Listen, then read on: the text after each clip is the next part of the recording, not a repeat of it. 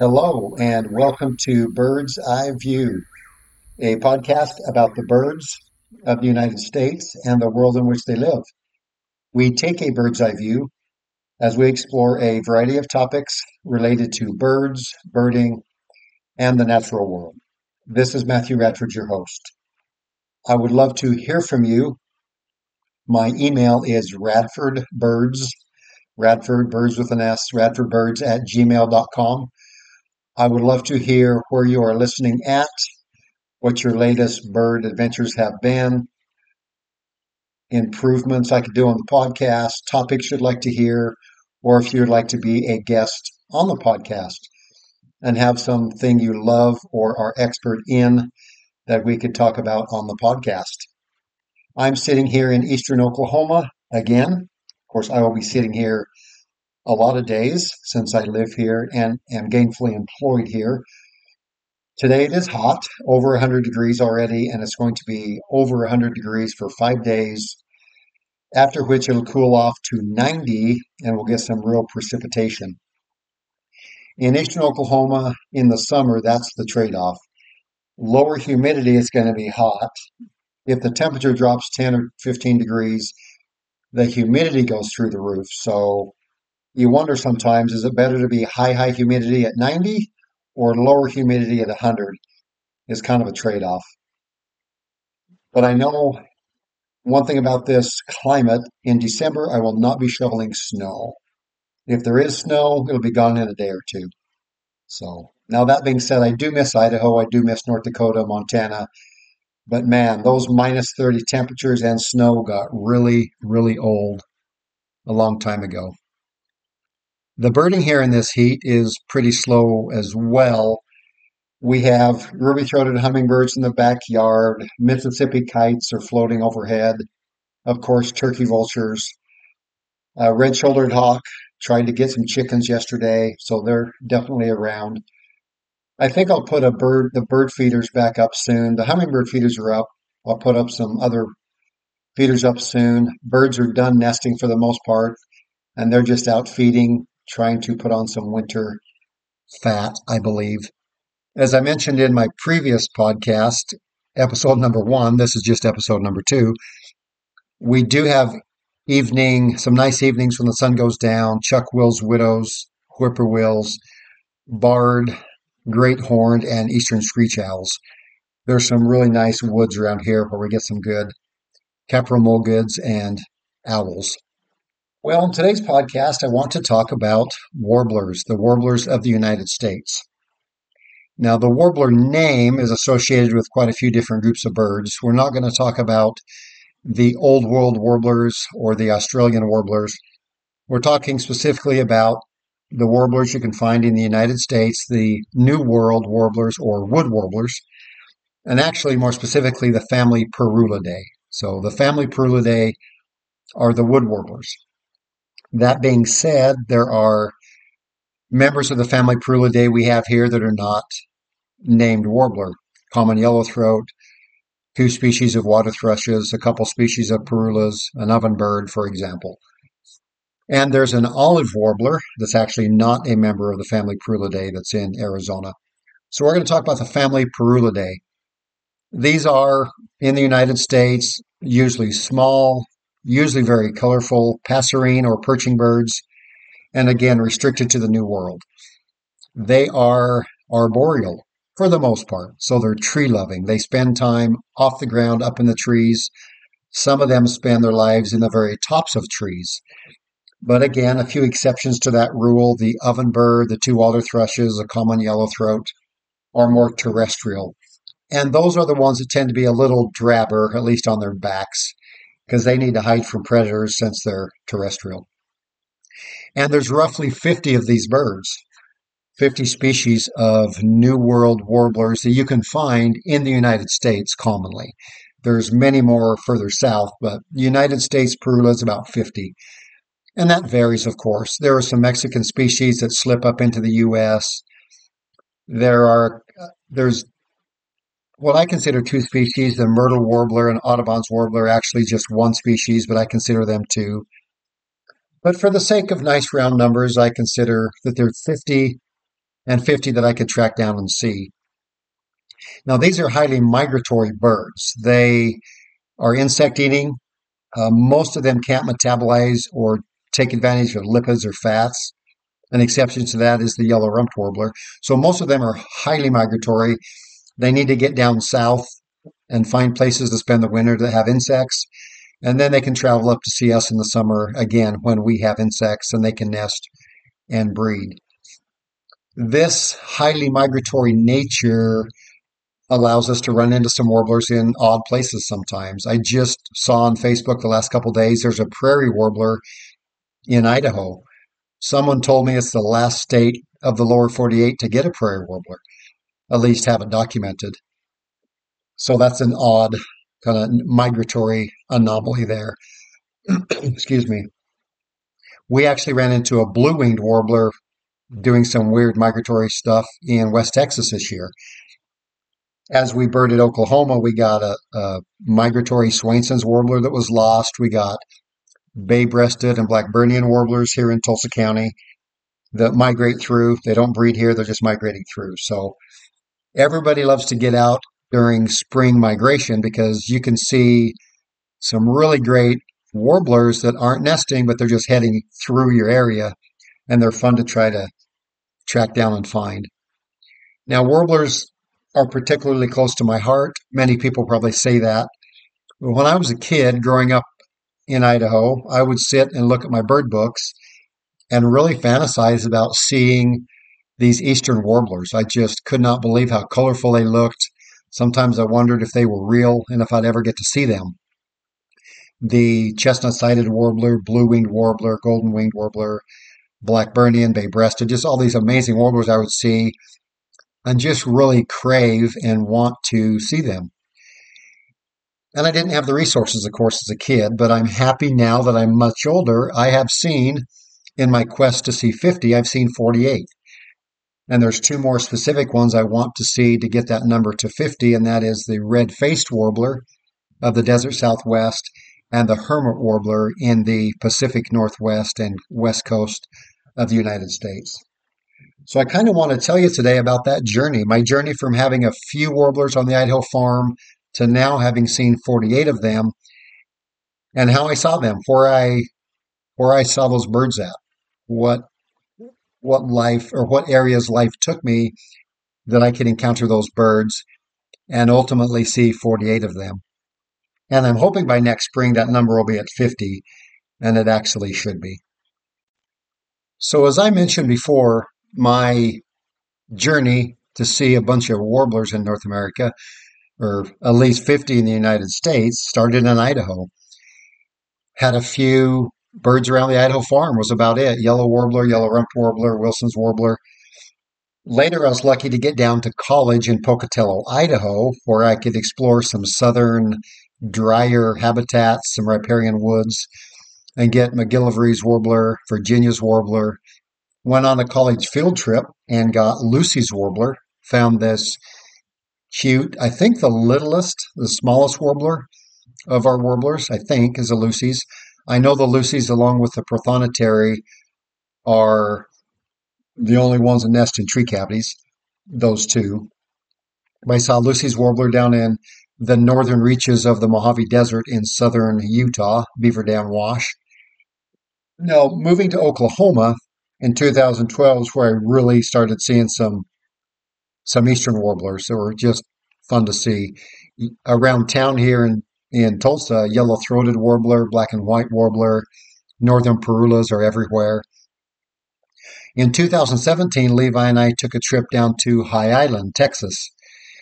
Tropical birding tours, did some free tours, and we got just some great eastern lifers. Cape May, Tennessee, Canada, Blackpoll, bay-breasted. And every one, as you know, if you've chased warblers, every one is like seeing a little unicorn that you've looked at pictures of, maybe dreamed about, you want to find, and then when you see one in real life, it's pretty amazing at times. We also took a trip from Oklahoma over to western Arkansas in the Ozarks and got some of the wooded mountain type birds. So cerulean warbler, worm-eating warbler, hooded warbler. Cerulean we did not get good looks at, but we were able to go back this year to the same area, like 5 years later, and actually got some nice pictures of male cerulean warblers.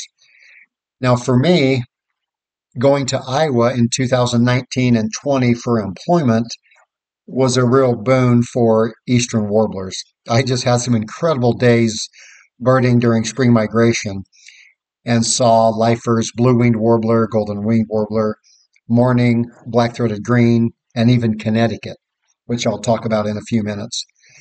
So my birding journey to see 50 parulids has been that. Idaho to Utah to Oklahoma to Texas to Arkansas to Iowa, and then of course a few other states which I'll talk about.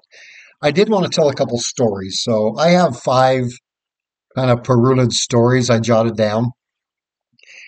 As we take these little birding trips and these journeys to bolster our life lists or for whatever reason we have to birdwatch, the highlight for me and the real long term upside, I guess, is the stories that we have, the people we run into, the fun we have, the relationships we form.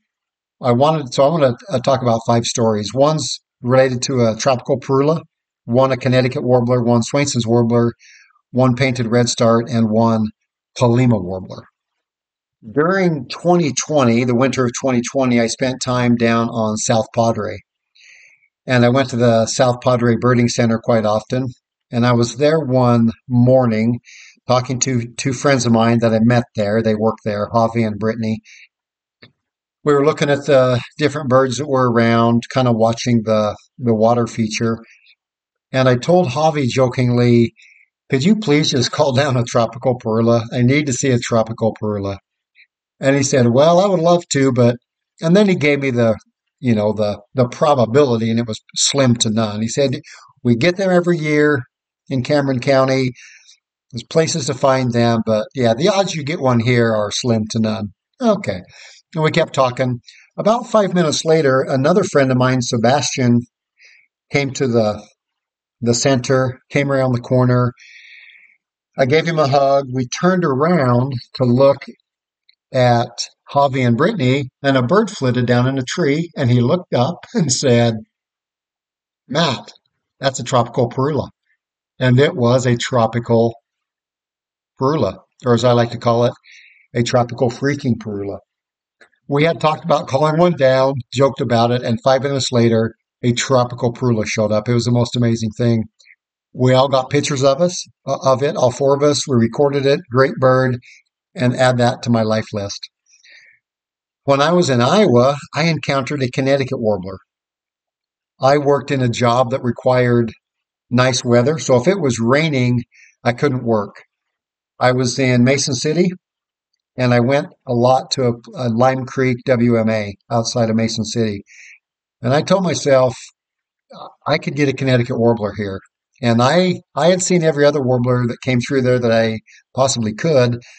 So every time I couldn't work, every time it rained, I went to the same area, the same loop, looked in the same woods, and walked and walked and walked. And I figure I ultimately walked 50 miles. I must have. But finally, about 10 days into this and into migration, I look up, a bird flits up out of the trees, lands briefly. I saw a bold white eye ring, clearly a warbler, colored like a mourning, but bigger, more thrush-like, more deliberate in its movement. It dipped back down, and I knew it was a Connecticut warbler. Didn't get a picture though. And as soon as I saw it, people came around the corner. They were noisy. They finally left. I walked up the trail, and it flushed again. It flew up into a tree. I got a picture. It was my lifer, Connecticut warbler. And in that part of Iowa, it was a rare migrant. But I put in the time, I put in the miles, and I finally tracked one down. I could not believe it. Okay, a Swainson's warbler. My Swainson's warbler lifer was a little more subdued. I think there's several botanical gardens in Atlanta. I can't remember which one I was at actually. but I went to their botanical gardens when I was working in Alabama, and I heard across the river, I think it was the Ocene River, or Oconee River, Oconee, Oconee River, the middle Oconee River. I heard Swainson's Warbler, plain as day. Got it recorded, but that Oconee River was 50 yards wide, going fast, and it just looked like chocolate milk. No way I'd be able to see that Swainson's Warbler, but I could hear it. But I wanted to see one. My lifer I wanted to see. But I got some advice from Nate Swick, who I messaged, the ABA, Nate Swick. He messaged me and said, when I encourage people to try to find Swainson's Warbler, I tell them to go to the habitat in the north part of the state that's dominated by maple, rhododendron, mountain laurel. Find some isolated canyons, and you can find them and probably get a look at them. And as so happens, the next couple of weeks, I had to go work in Helen, Georgia. And I went to Smithgall Woods. And it was so fun just to hike back into the woods and find the right habitat. I found some canyons dominated by mountain laurel, rhododendron, maple. And sure enough, the first ridge I come over, I listened down in this canyon and I get Swainson's Warbler. And I sat long enough to get a look at a Swainson's Warbler, and I got a picture of the Swainson's Warbler. By the time I was done, I saw I heard 5 or 6 breeding males on territory. It was fun. I loved it in particular because I found those myself by understanding habitat and understanding the nature of the birds. Another fun one, a story that stands out is painted redstart. Levi and I went to Arizona, I think it was that same winter, down to Arizona, late December 2020. Pandemic, of course, so we were just staying away from people, but we went to the Patton Hummingbird Center. We went south and then back up west, closer to Rio Rico and the Santa Cruz River. At that point, we were just looking for, I think, rose-throated Bacard had been seen in the area and a Lawrence's goldfinch. So we're trying to find some rarities that we saw had been seen in the area. Hiking up the Santa Cruz River, saw a little mixed flock of birds, saw Hammond's flycatcher, saw some good birds. And I was delighted because Levi saw it, identified it first. A bird flitting around that probably should not have been there in the winter, but sure enough, it was a painted redstart. I remember him saying, "That's a redstart. That's a painted redstart." And he got to look at it, he identified it, and then showed the old man the bird. So it was fun because it was a surprise. I thought we'd have to wait till spring to get a painted redstart in Arizona, but we got it in the winter. And then later we found another one in Madera Canyon. A couple days later, we stayed at Santa Rita Lodge in Madera Canyon, hiking up in a canyon, and found 3 birds hanging out together. It was really odd. There was a Mexican jay, a verdin, and another painted redstart just chilling together. They were associating with each other up in this canyon, doing their thing, hanging out like good friends. I don't know if they were all outcasts, and so they had formed a gang of some sort. But again, second redstart of that trip. It was great. Another story that leaps out at me, of course, is that I want to share is a Kalima warbler. And I'm going to talk more about this and get some other people's perspective. The 2 people, Jim Kettlecamp and Levi Radford, that were able to see them with me. But the Kalima warbler was quite a story because we failed at it. Went to Chisos Basin, hiked up in the hills, and did not get Kalima warbler. And someone said later on the podcast, "Well, you surely you got Kalima, right? I mean, everyone gets Kalima when they go up there." and we did not. We failed at it. It was a miserable night, sleeping in tents, getting beaten by storms. Um, we were tired and grumpy. We did not sleep the night before. Levi had kind of a sick stomach, was not feeling well. And in retrospect, we hiked about half a mile short. We did not get far enough. The cicadas were loud. It was hot. It was early June. We were there a month late. It was just tough circumstances.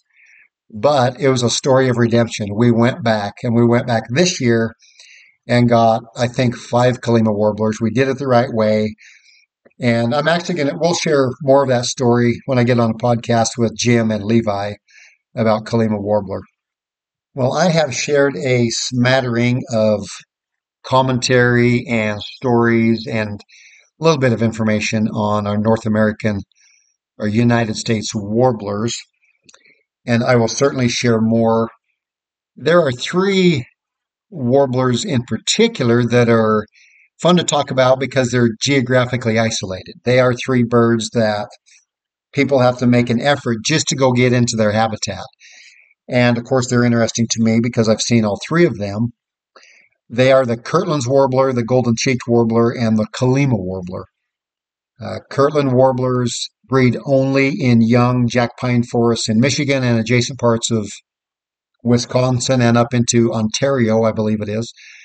The golden-cheeked warbler, they breed only in the central Texas hill country in juniper oak woodlands. They can be found right in the city as long as they have that juniper oak woodland habitat. And the Kallima warbler, they breed only in the Chisos Mountains of West Texas in the United States. They do also breed in the Sierra Madres of northeastern Mexico.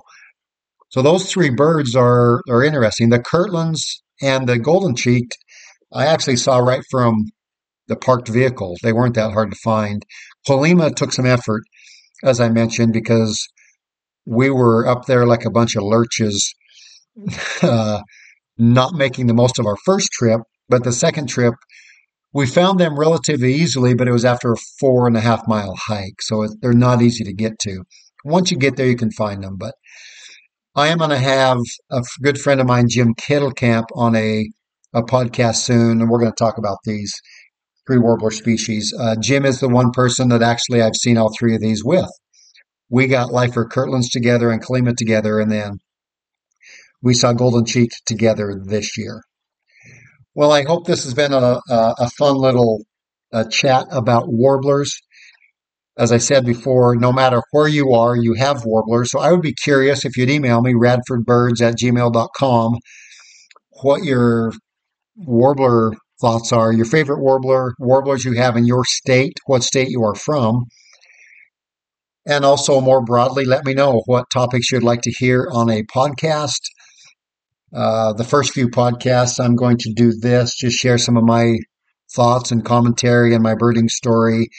But then I have some great guests lined up in August and September. If you'd like to be a guest on the podcast, email me that too, and we'd love to chat. Get out there and see some warblers. Thank you for listening to Bird's Eye View. We'll talk to you again soon.